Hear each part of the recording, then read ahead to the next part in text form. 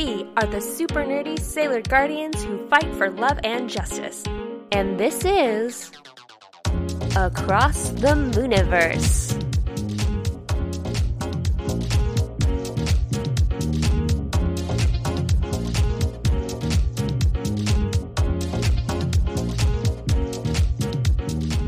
Welcome everybody to Across the Mooniverse. I'm Maddie. My name is Mike. You're so formal whenever you say that. I love it. And today we are talking about episode 8, which is called The Girl Genius is a Monster, the Brainwashing Cram School of Horror. What's more of a feeling? Happy Moon Day. Happy Moon Day. I went for a different tune this time. Did you notice? Sure. The holidays are over in real time. In real but time. But in Sailor Moon time, it's episode 8.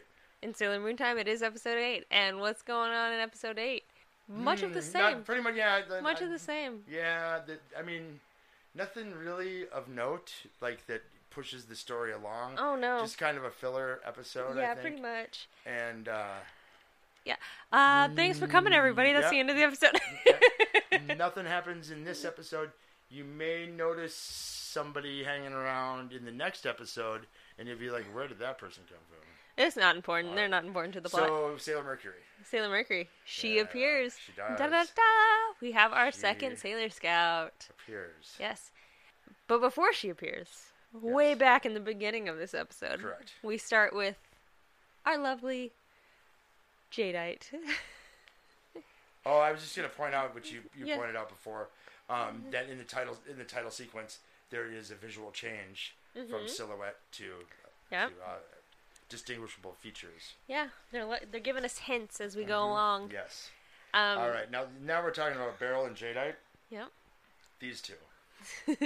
I love that they start out and Jadeite's like, all these human school children are so miserable because their parents make them study all the time. Children have been made miserable by studying. I mean, fair.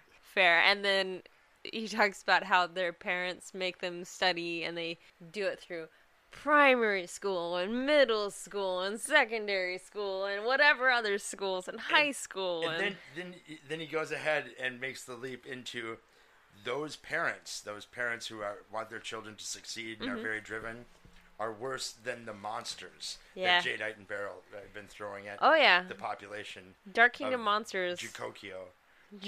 What's it called? What's that school? Juban.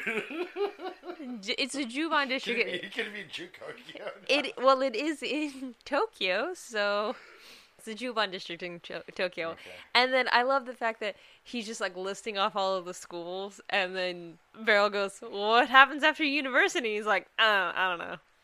Like he just gave up researching. Yeah. He's like, I don't know what happens after they graduate university. Well, and then what are these two after? What are they after? What are they after every week? Children's good energy. The energy. This show talks about energy more than an Enron broker. I mean, if you wanted to really rule Sailor Moon's world, make sure that you trade in energy commodities. I mean, that's fair. I will say that during the entire Christmas season, I kept thinking about energy because I would hear Michael Bublé play, and I'd be like, not today, Jadeite. Not today. And I would go and I'd purposely change the channel because I'm like, you can't have my sweet sugar energy. But, I mean, it makes sense that they wouldn't go past university because, let's be honest, all adults are just tired and devoid of energy anyway, so why would they need that? So I thought that was I thought it was interesting. I mean, if you really want a young person to relate to your show or your writing, talk about how horrible studying is. Yeah. We'll just move right into, then our little buddy pitches a fit about, I kid you not, of human suffering. Nobody suffers more than kids who get bad grades. Yeah. Oh, we suffer the most, Mama. Yeah. I mean, but Ikuko Mama has the guilt trip game real hard. Like, she's just like, I don't know what I'm gonna do if you're not going to pass school. I'm so miserable. And that's when Usagi pulls out the, I'm constantly suffering. How can you do this to me, Mama? Getting bad grades is very similar to waterboarding. I mean, that makes sense to me. Yeah, the 12 stations of the F. And then next scene, of course, we see her studying. Yeah, well, studying. She pulls a fast one on Mhm. Luna. Yeah, yes. Of human suffering, but although she does lean to the dramatic, Yeah, which that's I true. am fond of. I have a fondness for that. I like bigger than life, so I like that. Yeah. But really, I mean, suffering, she'll feel bad when she actually meets someone who's suffered. Oh yeah.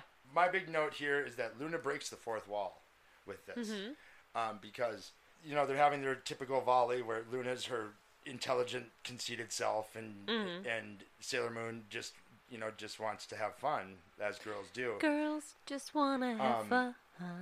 And Luna is indignant when she finds out what fact.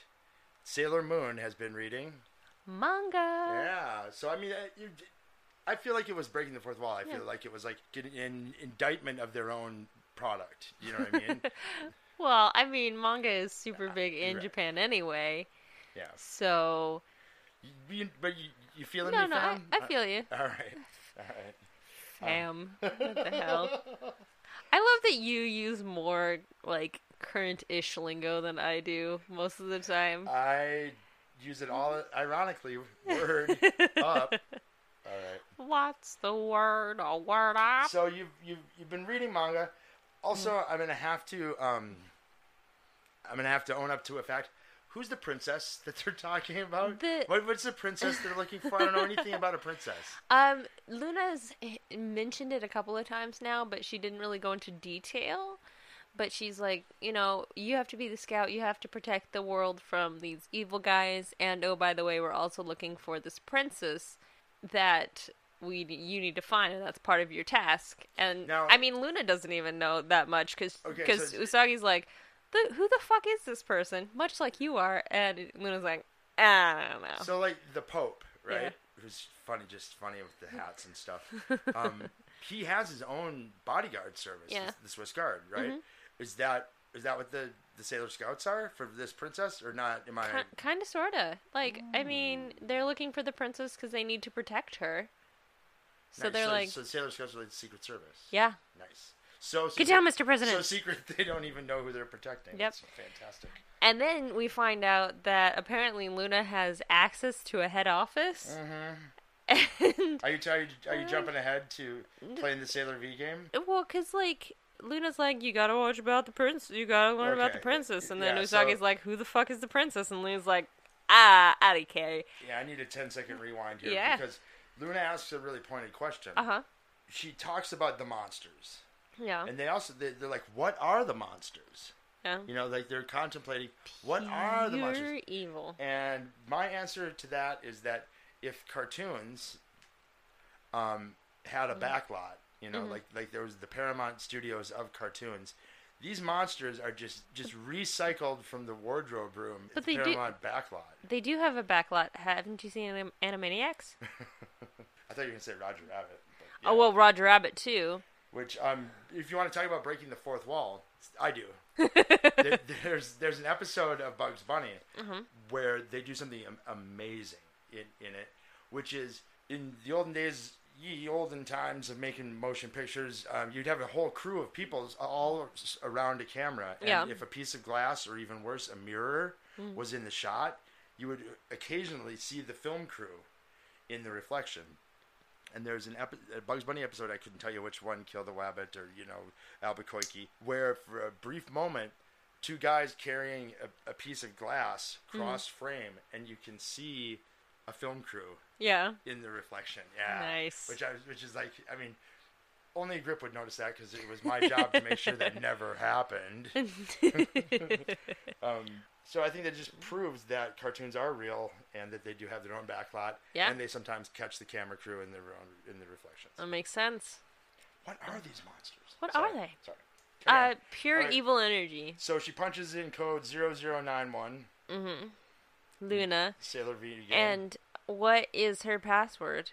Her password is directly related to the lore that I was talking about that relates to Usagi's name, because Usagi is Usagi Tsukino, which means rabbit of the moon, and in Japan they don't have a man on the moon, they have a rabbit on the moon making mochi. I learned that from you. Mm-hmm. and that's Luna's password. She's like, the rabbit on the moon is pounding the mochi. And then they go straight to, like, you know, CIA informant mode where they're like, oh, well, here's my follow-up passcode. Well, here's my follow-up passcode.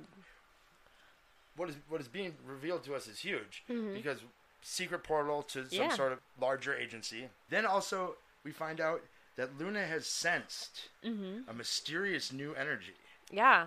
So she has sensory powers that she doesn't discuss. It's true. Is it all from that tattoo on her head?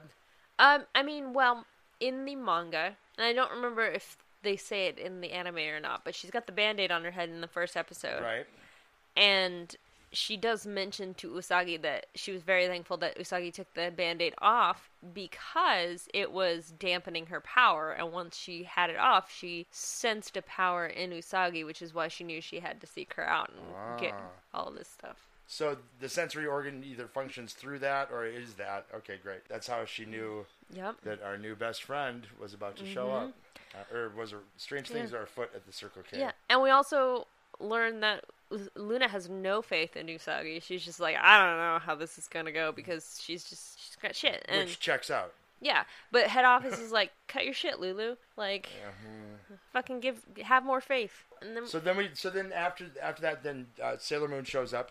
And Luna ambushes the new girl. And it's not ambushed yet because we go straight to the school and we learn a little bit about this new girl. Her name is Ami Mizuno. Ami-chan. She is the smartest person in their school. You know, they're like, oh man, Ami-chan got the highest grades in the school. And then somebody goes, oh no, she got the highest grades in the country. And they're like, oh, what? And then who pops out of the ether? Who comes with the scoop as always? It's our favorite Wikipedia boy, Umino. He's a little too well informed. Yeah, he's got the. That's what I'm saying. He's Wikipedia. You can find information about anything on Wikipedia, and that's Umino. All I'm saying. But much like Wikipedia, Umino doesn't always have the facts right because his opinion can be rewritten. So. You know, he pops out of the nowhere, and he's just like, yo, she also has an IQ of 300, and she's like a bona fide genius, and she goes to a cram school, and her mom's a doctor, and she's got a scholarship. Pause. Yeah. Hold for Japan expert. Yes. I'm making assumptions about what a cram school is. Yeah. Could you tell me what one is so I no longer have to assume? A cram school is something that's very common in Japan. A lot of students go to schools after school to get more studying done afterwards so that they can get... Because in Japan, high school is more... Like, high school is where you work hard. Like, you have entrance exams to get into high school, and you have to study for them, and you have to be, you know, you have to get certain scores and all of this stuff. Meanwhile, university is typically where people go and they slack off. Interesting. So, it's like the exact opposite of what we have going on here. Well, sort of. There's just a lot of slacking off. There's a lot of slacking, the whole process, Yeah. They talk about her, that she goes to the best cram school. Yeah. There's an interesting little volley about... that her mother's very wealthy. Yes, because her mom's a doctor. Right, her mom's a doctor, very wealthy, so she could afford to go to the best cram school in the land, and yet she goes to the public school. Well, no, because the public school and cram school are separate. Okay, all right. But don't they talk about something about for free? I don't know. Yeah, because she's got a scholarship to the cram school.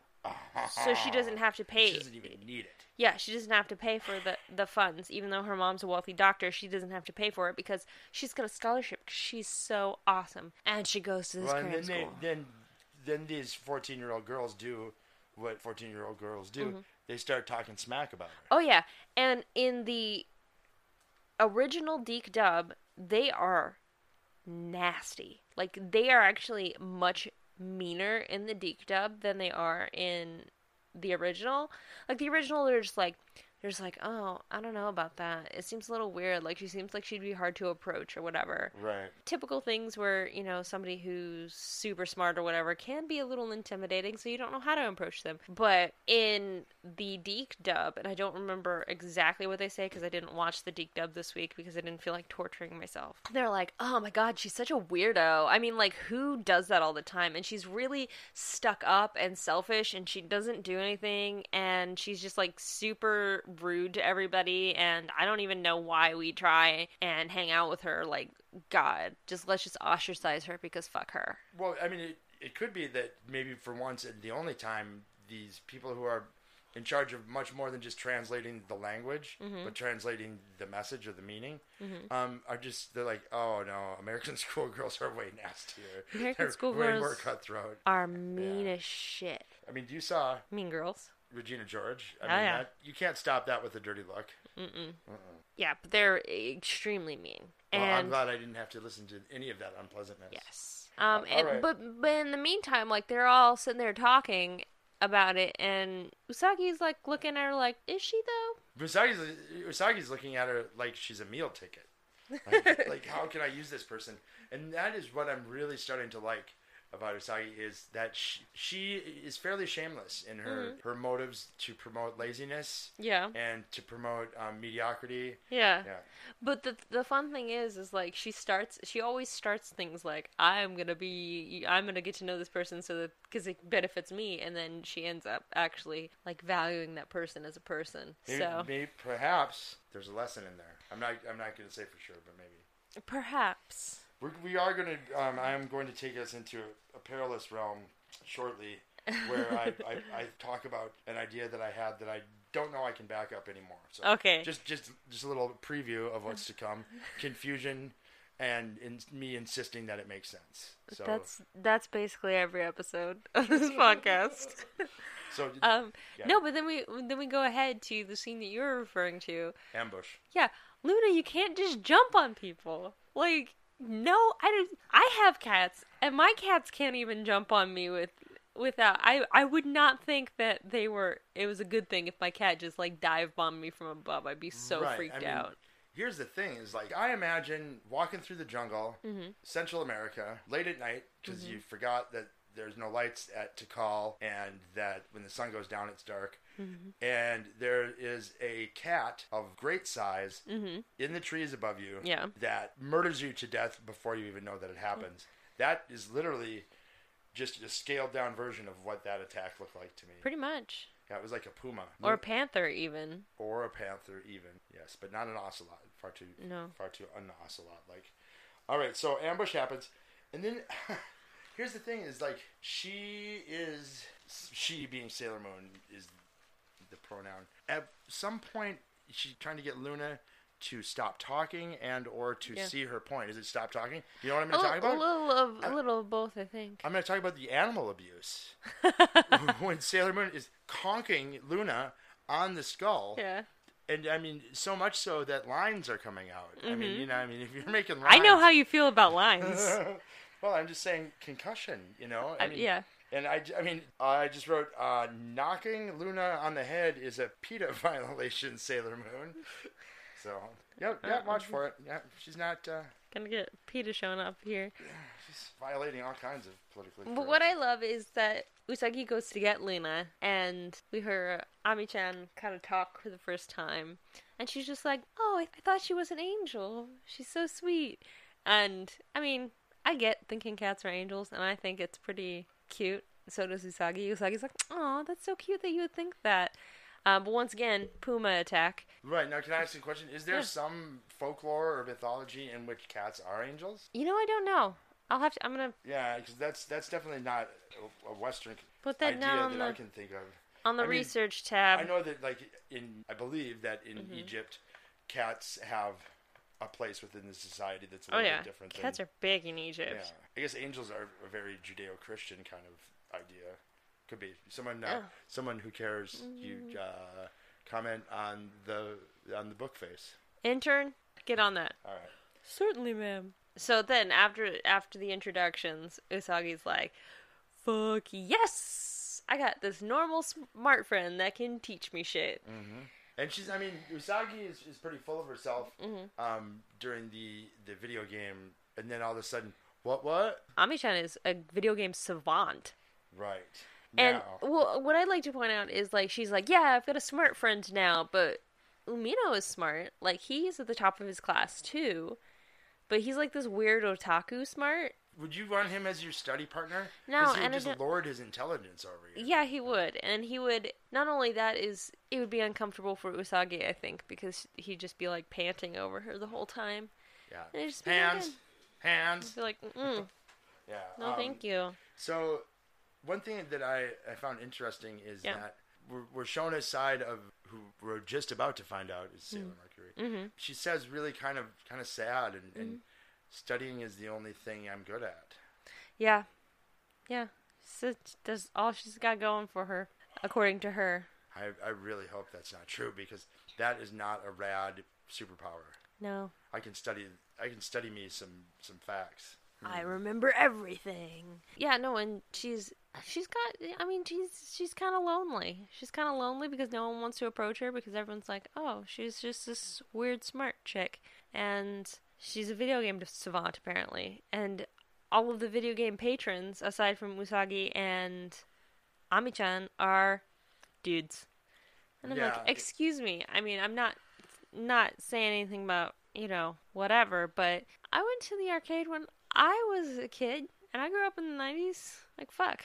I don't know. I mean, my experience was that there were a lot of girls at the arcade. Yeah. And I mean, I was at the arcade when they first came out, like Pac-Man Space Invaders arcade. Yeah, there were girls there. Mostly because there were guys there, I think. What I wanted to talk to you about was this. Yeah. Now, my school experience was unusual and stressful, and I didn't like most of it. However, I sympathize with this because I watched this happen to other intelligent children, especially ones that were quite gifted or quite intelligent. Yeah.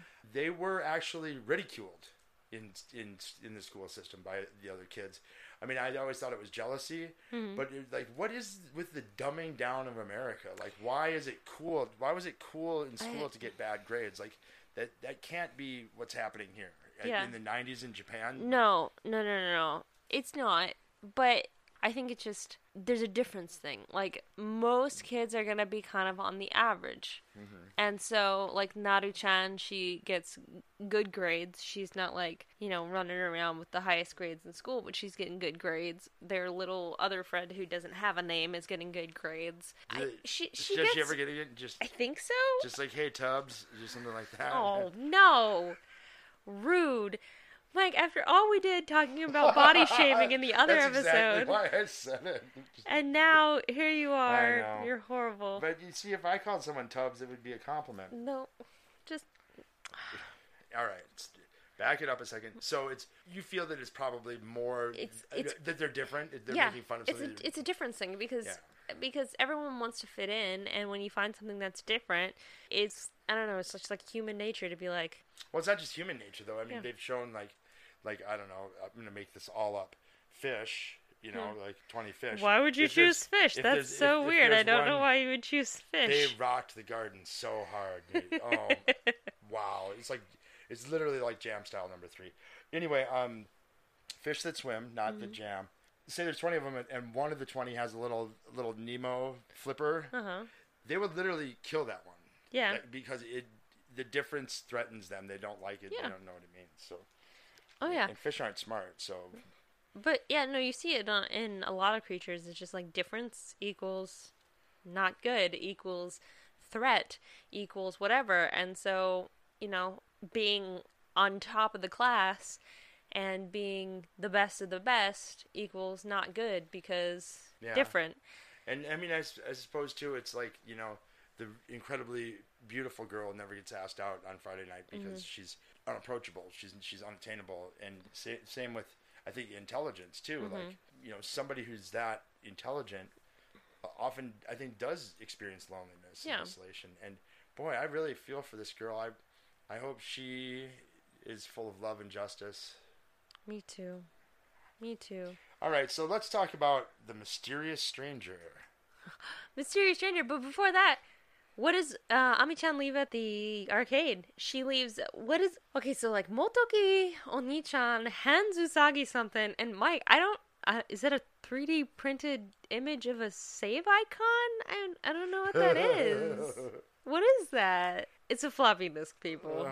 Yeah. It's back in the day. Oh, you know what? I noted it in my head, and I was like, is that a floppy disk? It's a floppy disk. In the reprints of the manga, they actually changed the floppy disk to a CD.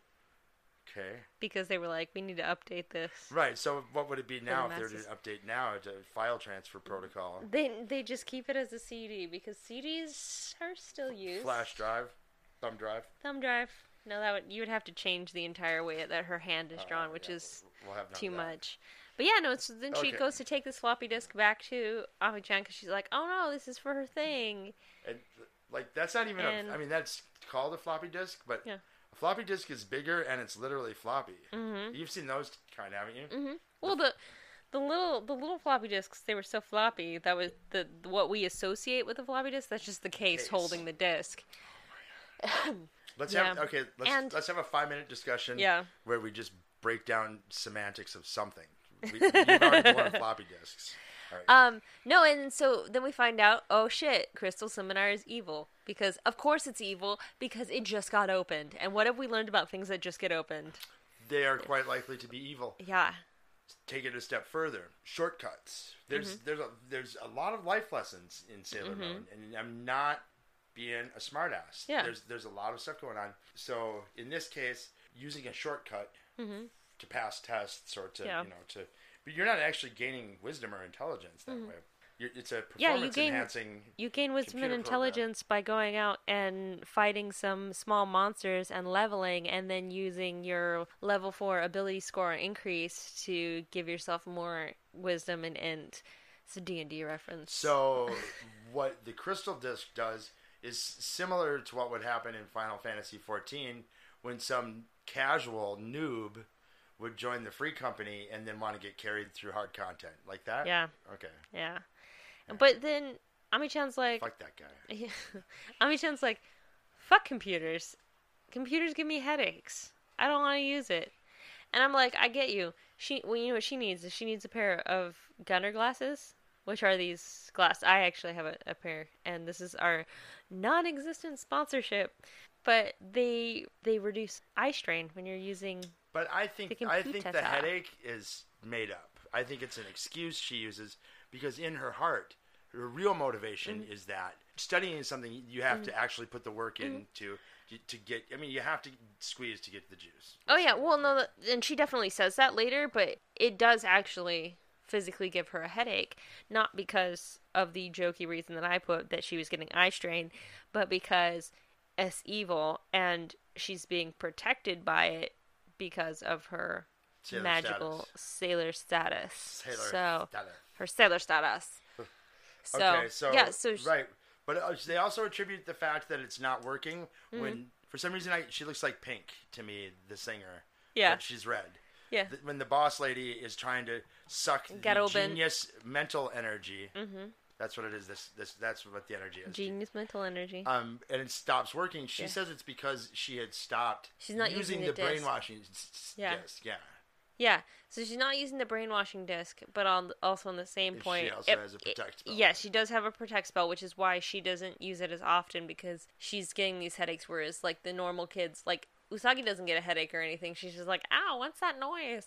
But Ami-chan, I think it is explained in the manga, but it's somewhere I've seen that she's actually being protected because of her scout energy. I know you were talking about Sailor Moon. I was thinking about all the times that we were running dungeons and we'd end up with a random healer and just the conversations about protect. Look, they don't even have protect up yet. They let protect drop. Oh my god, I died. Why don't they have? They should be casting protect right now. What the fuck is wrong with them? And it was even after we had all healed at some point too, and knew that sometimes you just don't care. Yeah, protect isn't making that big of a difference, but nevertheless, we still was just so critical of the healers. Hey, Mike. Yeah. You got MAME up, bro? You got MAME? You gotta have MAME up. MAME up all the time. You gotta have MAME up. Well, you know MAME gives you a 10% damage. I'm just trying not to kill us all. I'm not trying to do a little bit of damage. Well, you should have MAME up. Yeah. By the way, that actually, I did keep MAME up quite a bit after. Not immediately after, but... Oh, no, you had to be defiant, and then you were like, all right, I guess. Right, I think I took MAME off of my hotbar. Yeah. Okay, yeah, but then Usagi goes to bring back the disc, and we get our favorite mysterious stranger. Mysterious stranger. Why so mysterious? Why so strange?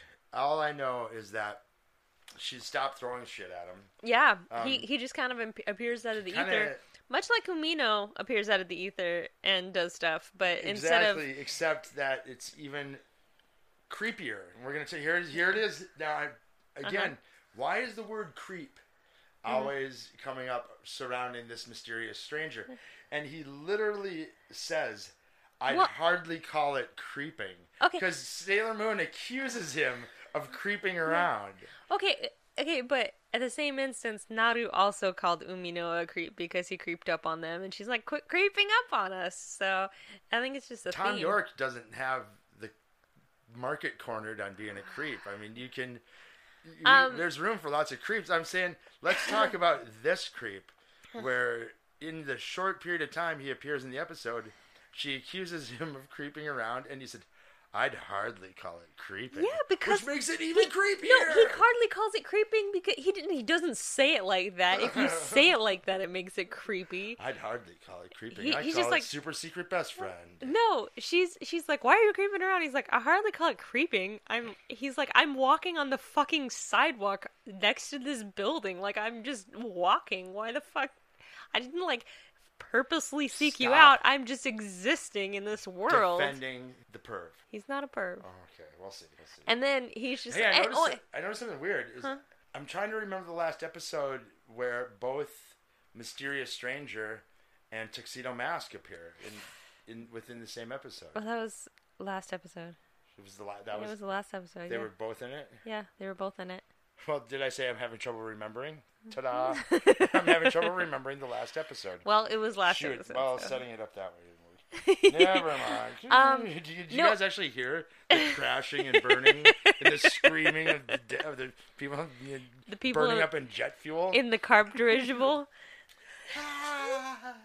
That's not jet. They don't use jet fuel in dirigibles. Well, maybe not. Maybe that was maybe in the carb dirigible. Yeah, maybe not in functioning dirigibles. Okay. No, but then he's like, "Wow, I didn't know that you studied because you're a dumbass." And she was like, "What the fuck?" Yeah. And then he's like, "Oh, by the way, did that cat just talk?"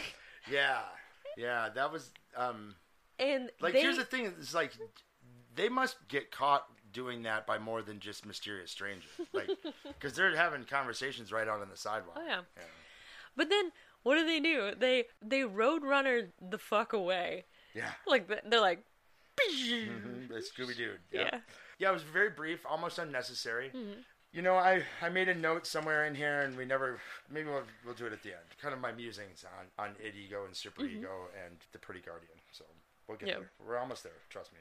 And then we have Luna being like, "We need to go to the school to get a computer so that we can look at this disc because they don't have a computer at home. It's the 90s. And then let's talk about the spell she casts. Or what do you call these? So when she does her Moon Tiara action, what do you call that? They're moves. Huh? They're moves. Right, but why is she calling it out?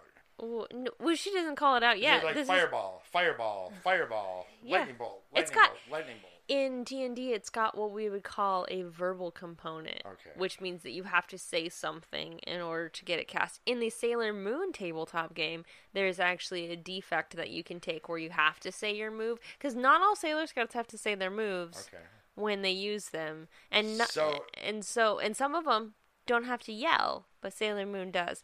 And I love right before they go investigate this disc, right? Usagi goes, "Just to let you know, I don't know anything about computers," which is not something you'd ever hear today from a 14-year-old. No.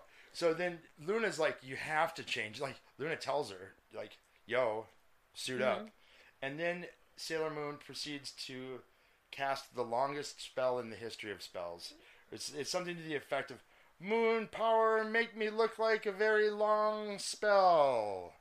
No, so, she uses the Luna pen, which we've seen before. Right, but she says, "Moon power, make me look like," and then it's an even longer description. Make me into a school nurse. Is it school nurse? Yeah. Why do I have Diane Sawyer? Because why did I think she was trying to break into like a news network? I don't know. Wow. Is this like Choose Your Own Adventure? Maybe. Where just depending on which version Hulu sends to you. Which Hulu, by the way, sucked eggs tonight, but you're welcome, Hulu. No, she uses the Lunapin, and she becomes a student doctor. Is actually what she says she's going to be. You say student doctor, I say Diane Sawyer.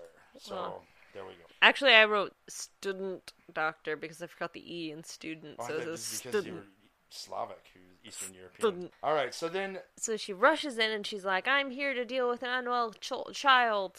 Right. Do, and then she busts into the room, and we find that there aren't even any like energy sucked beings in this episode. The students don't even change. They do actually. No. That's how everybody looks when they study. Okay, is like this. Like especially if they've been staring at the computer for a while, they're just like, like they're anemic. Okay. And they have the sunken eyes, and they just hate life, and they're like, I've been staring at this computer screen reading words for like 8 hours, and I don't know how to function anymore. I don't have very many notes during this part because I was actually watching the show. Yeah. Because I was like, this is big now. Yeah, a lot happens. Here comes another sailor something. Yeah. And I was watching. First of all, that symbol is going to be terrible that I ask, but we see it on Sailor Mercury's head, on Amy's head, and it's different than Sailor Moon's. Right? It is different than Sailor Moon's is the moon. That one looks like an ankh with kitty ears. The symbol that she has is the symbol for the planet Mercury. Oh, it's not an ankh with kitty ears? It's not an ankh with kitty ears, no. Damn. I was excited. It was like eternal life as a cat. No. Luna throws her something. I mean, does she just have these care packages laying around? I mean, Luna has an extra dimensional pocket, which you see because she does her famous Luna flip. I'm so glad that you said that. Luna flip? No, extra dimensional pocket. Actually, that's what she's got. Because I had an extra dimensional backpack for a long time. Yeah. You had a bag of holding. Okay. Yeah, no, she produces the Mercury. What is it though? It's makeup of some sort. It's a transformation. It's a pin, actually. It is a literal pin. In the manga, it is a pin. Okay. So it's a pin. So then it's a pin. But she still calls out Mercury power makeup. Mercury power makeup. And then she transforms. She makes the transformation. And then Sailor Moon. Yeah. Transforms, and Sailor Moon transformed before that, though. Yeah, because because Sailor Moon busts in, and Ami-chan is like, you can't interrupt students while they're studying. And then so she's like, why are you stealing energy? You're obviously not affected by whatever's going on, so you're the monster. And then she transforms. And then... You're not talking about when she looks like Diane Sawyer. You're talking about during the boss fight? During the boss fight, yeah. Sailor Moon transforms first. Because she transforms first, and then we find out that Garobin is the monster, and that's the teacher. This is very important. No matter where it shows up in minutes in the episode, I noticed something. Okay. Sailor Moon. She's got some cans for a 14-year-old girl. You've said this before, but yes. The ribbons... Yeah. That are supposed to keep her youthful looking actually serve as they draw the male gaze right to her bazoom. Okay, so nobody can see me, but I'm currently resting my face on my microphone because I don't have a desk to just go onto. But fun little anecdote about the phrase male gaze. I actually think you were at that panel that I went to when we went. It was about Firefly. It was about Joss Whedon. It was just about. We went to a panel about Joss Whedon, and we were talking about the male gaze. And wait a minute, we weren't talking about it. No. They were talking about it at the panel. We were at a convention. I think we were at Rose City Comic Con. Correct. Yes. Yeah. And it was a panel on Joss Whedon, and they were talking about the male gaze and all this stuff. And they were like, "Oh yeah, in Buffy the Vampire Slayer, the Watchers Council, I always thought that it was the male gaze." And then and here's me, being the fucking idiot that I am. I'm sitting there, I'm like, I don't remember any of the Watchers Council being gay. And then... Wasn't there someone else who said that they were thinking about a group of gay men? Like, these are the male gays. Yeah. These are the male heterosexuals. These are the male gays. That was me. Yeah. And I was like, I don't was that you? Yeah, that was me. And I was just like, I don't remember any of that. And then I realized that that's a homophone. And we were talking about Gaze, not Gays. And not Jay-Z. No, not Jay-Z. No. So I felt like a fucking dumbass. Anyways, what I like is all of the sound effects while she's transforming remind me of my computer in middle school, because my sister made a custom theme where when things were loading, or if there was like a pop-up or whatever, they made those noises. So like the swing and the all of that stuff, that's what it is. And then I like the fact that the monster, Garobin, her attack is to just quiz Usagi on. Oh my god, she throws homework at her. She throws homework at her. That's her attack. Is razor homework. Sharp homework. Isn't all homework razor sharp? I mean, Not always. I was like, this is the meanest boss ever, throwing homework. Pop quiz. Now I wrote down the boss's name. Garobin. Garobin. Garubin. Yeah. So during my Josh Garubin. During one of my favorite parts of the cartoon, which happens every episode. Yeah. Is when she declares that she's the pretty guardian. Yeah. Who fights for love and for justice. And in the name of the moon, you will be punished. That's how I'm going to say it. I don't care what the dub says. That's the right way to say it. And then I noticed something. Yeah. When she delivers in the name of the moon, you will be punished, the clouds behind her look like doilies. They look like lace doilies. Yeah. I want to live there, where there's clouds of lace doilies, and that a girl can just declare that she's the guardian of love and justice, and that you're about to get punished. Okay, well, I will go ahead and start every episode by saying I am the guardian of love and justice, and which is kind of what we do anyway, because our intro is, we are the super nerdy sailor guardians who fight for love and justice, and this is Across the Mooniverse. Yeah, true. So we kind of start every episode that way. So can we paint your walls with some doily clouds? I can probably get some like doilies that I can put up on the wall. They have to be giant, though. You have to get the enlarger. All right. Okay. We'll do it. I feel like I got a little off track. What I can say is when right after Luna throws the transformation pen at Ami-chan, 100%, she's just like, yeah, I'll trust this cat that just started talking to me and threw this pen at me. Sure. Yeah, even less stranger danger than Sailor Moon. Yeah, for I'm sure. like, girl, you are supposed to be the smartest person in this country. Well, I think that she's so smart that she knew that she had to be exceptional or extraordinary. I like her transformation. There's a lot of action around the waist area with that skirt, which there should be. That skirt is rocking. Yeah. And I didn't notice her breasts yet, so we'll cover that next time I notice. Well, if you watch the original Deke dub, you wouldn't notice them at all because they cut out all of that stuff. So sad. They edited it. So sad. So now let's see. And she's got her... Oh, let's talk about her attack. Yeah. So Shabon spray. Bubble spray. Shabon spray, yep. Is Shabon... Shabon is bubble. Is bubble? Yeah. Yep. And all I could think of was the episode of The Osbournes when Sharon gets the bubble making machine. And I'm the Prince of Darkness. Bubble spray. So let's talk about what bubble spray does. What is it? It creates a misty mist. Yeah. Yeah, she's all about the tactical advantage. Sailor Mercury is a very defensive combatant. I felt like she essentially debuffed the Monster Mash. Yeah. And then she called out to our girl, Yo, Sailor Moon, do the Wonder Woman thing with your... Here it comes. Now they're fighting together. Two Sailor Scouts fighting together. One has incapacitated them, stunned them, if you will, with bubbles. And the other one throws a frisbee that turns into glitter. Ta-da! Fucking killer glitter, though, because it kills her. I know. That's amazing. It is amazing. I want to kill homework monsters with glitter. You know? I think that should be everybody's life goal, is to kill homework monsters with glitter. Right? God. It's beautiful. This girl leads the life of Riley. I love Ami-chan, and I love Sailor Mercury. She is actually... I have some facts here for you. First of all, I have been referencing Sailor Moon, SM Uncensored, which we referenced in the first episode. We haven't gone back to it recently. But I've been referencing that for this episode. Would you like to know how much of the original episode was retained in the Deke version? Hang on a second. SM Uncensored is the comparing.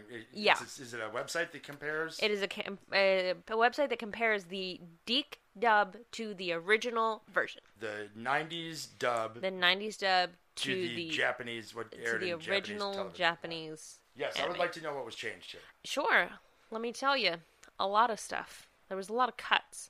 So, first of all, they just cut out that whole opening sequence where Usagi is explaining who she is. They're like, screw that. You don't need to see any of that. Just for this episode? Or they cut it out almost every episode. No, I think they actually cut it out every episode. Or something? Oh, Didn't know.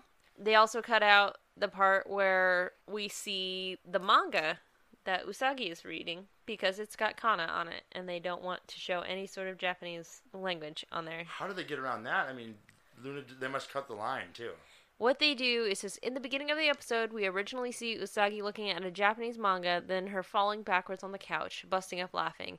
In the dub, the shot of the manga before Usagi falls back on the couch is replaced with a shot of the Tsukino house. They just went back to the establishing shot? They just were like, here's the house, and then Usagi falling back on the couch. So no, she's just falling. Mm-hmm. Oh, God.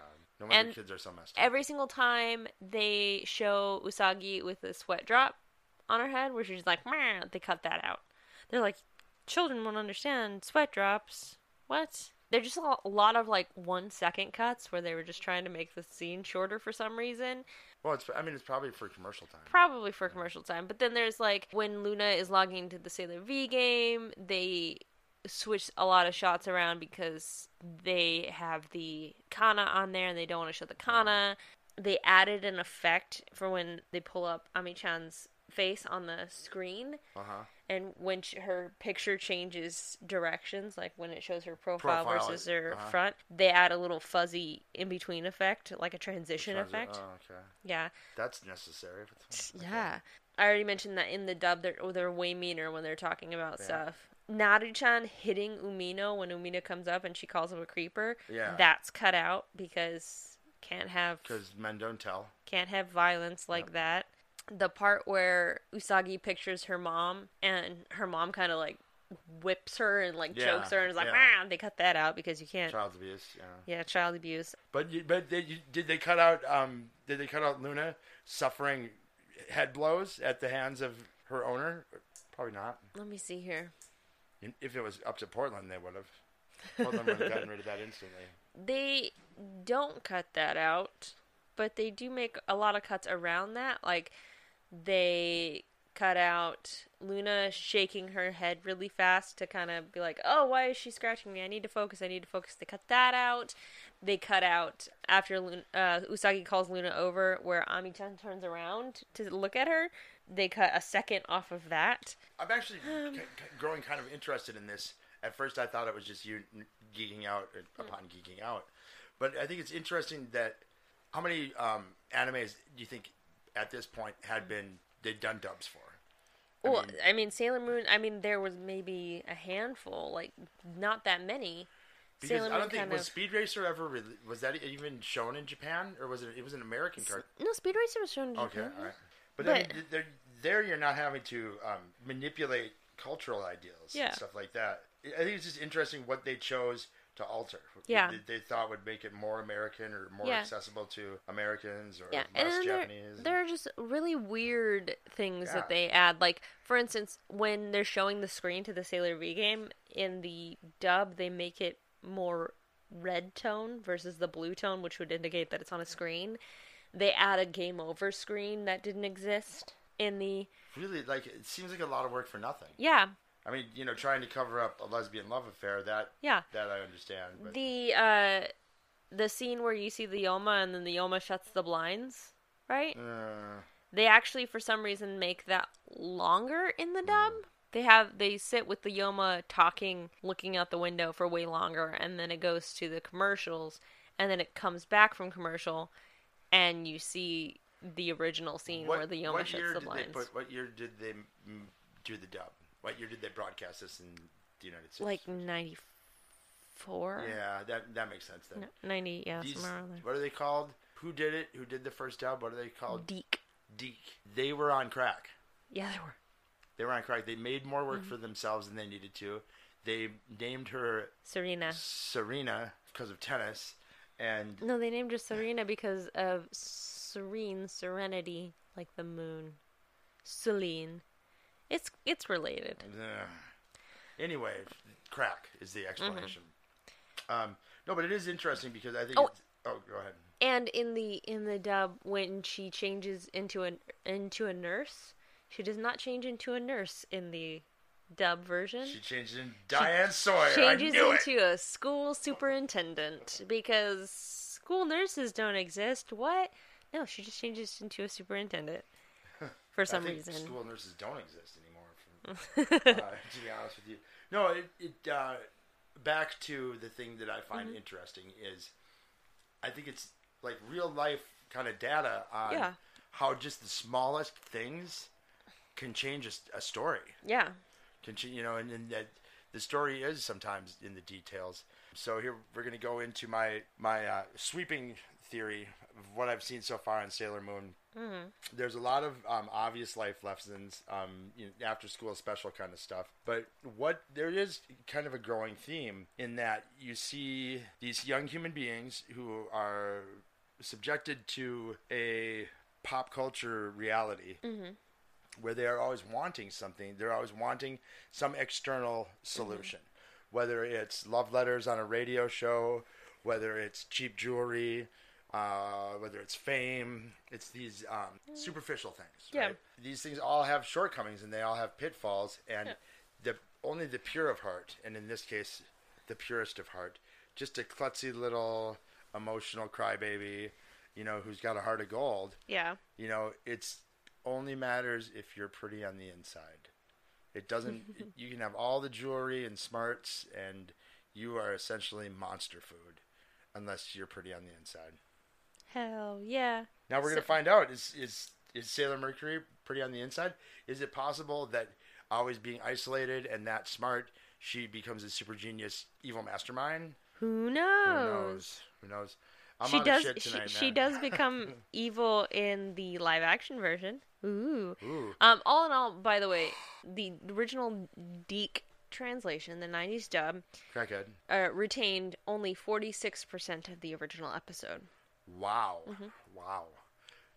They were powerful crack on that one. Yeah. Mads? Mike? We didn't do old business. Oh, we didn't do old business. Do we have any? Do we? I don't think so. I don't think so. I think that's why we didn't do it. We're going to go with we didn't do old business. Okay, because we didn't do it. We didn't have old business. But I have some new business. I have had this bookmarked for a while now because I knew this was coming, obviously. But it's 15 things you didn't know about Sailor Mercury. Mm-hmm. And I'm going to skip over some because they're kind of spoilery. So. Okay, all right. But here's a fun fact. In the creator, Naoko Takeuchi, planned to have Sailor Mercury be a cyborg. Interesting. She was going to be a cyborg and not a human girl in the original. And she also planned... This is really dark. Takeuchi published this is from Screen Rant, by the way. I'll post the link in the show notes. Takeuchi published her liner notes in various volumes of the manga and revealed one very interesting fact about her initial notes for Ami. Before Ami was fleshed out, Sailor Mercury wasn't a teenage girl with a genius-level IQ. Instead, she was a cyborg, which is why she was so smart and good with technology. Takeuchi planned to have cyborg Sailor Mercury be killed in the final battle of the first manga arc, her cybernetic limbs removed one by one until she was destroyed. Wow. Yeah, and her editor nixed the idea. None of the girls are allowed to die. Right, and I mean... I get it. I mean, if you are going to, for the purpose of storytelling and you're making up a story, so having a main character die is a hard thing to facilitate. And in a children's cartoon, having a sympathetic character die is a no-no. Oh, yeah. But if it's a cyborg, cyborgs can die. Mm-hmm. It's also why a lot of bad guys are monsters or robots or ghosts or anything but people, because the body count doesn't tick on other entities. Yeah. I think it's awesome that she's not a cyborg because I'm really banking on my theory of pretty on the inside. And I do not believe that androids dream of electric sheep, nor do I believe that cyborgs can be pretty on the inside. I think that this anime is going to prove you wrong. Cyborgs do dream of electric sheep. Cyborgs do dream of pretty sheep on the inside. I think Sailor Mercury is cute as a button. I do. I'm not going to lie. She is pretty cute. Yeah. I need her to do more than debuff the party. Well, she rarely defeats villains alone. She is mostly a support class. Defensive. She is a support class like a bard in Final Fantasy XIV. She rarely takes on an enemy alone, and she defeats a couple of foot soldiers. She defeats a big villain by herself in a short that runs before one of the movies. She doesn't use a lot of defensive attacks. Another thing is that she was consistently the... What's a defensive attack? Defensive attack is something that hinders the maim. Maim is a defensive. Is it a debuff? Is a defensive attack. Is it a debuff? A defensive attack is an attack that you do to defend somebody else. It's like using the feat Sentinel in D&D, where if somebody tries to move away from you, you can make an opportunity attack to attack them, and as a defense. And then by attacking them, if you succeed in hitting them, all of a sudden their movement is reduced to 0 and they can't move away from you.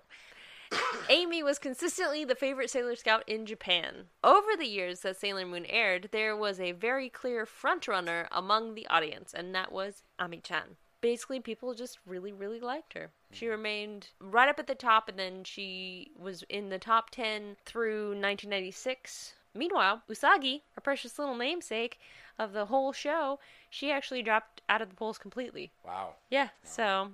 Kind of like what happened to the character in Orange is the New Black, the main character. I heard that was a good thing, though. I've never watched that show, but I heard that was a good thing. Yes. Okay, I want one more Sailor Mercury. Okay, she doesn't believe in killing. Ooh. Yeah. She... Non-lethals. She's non-lethal. So even though... Beanbags. The Sailor Scouts, I mean, like you were saying, where killing the bad guys doesn't count because they're monsters and evil fiends and whatnot, but the killing of an innocent, she's just like, bitches, nah. Even if they're wearing some sad-ass wardrobe that was just on a soap opera a couple weeks ago? All right. She won't do it. So I will post the link to this on our show notes. Here's the thing about a pacifist in a group of killers. It's real easy to be the one who's like, I don't want to kill anything, when your sisters are all around doing the legwork on that. And it's a little bit different if you were fighting alone. I disagree. Oh, really?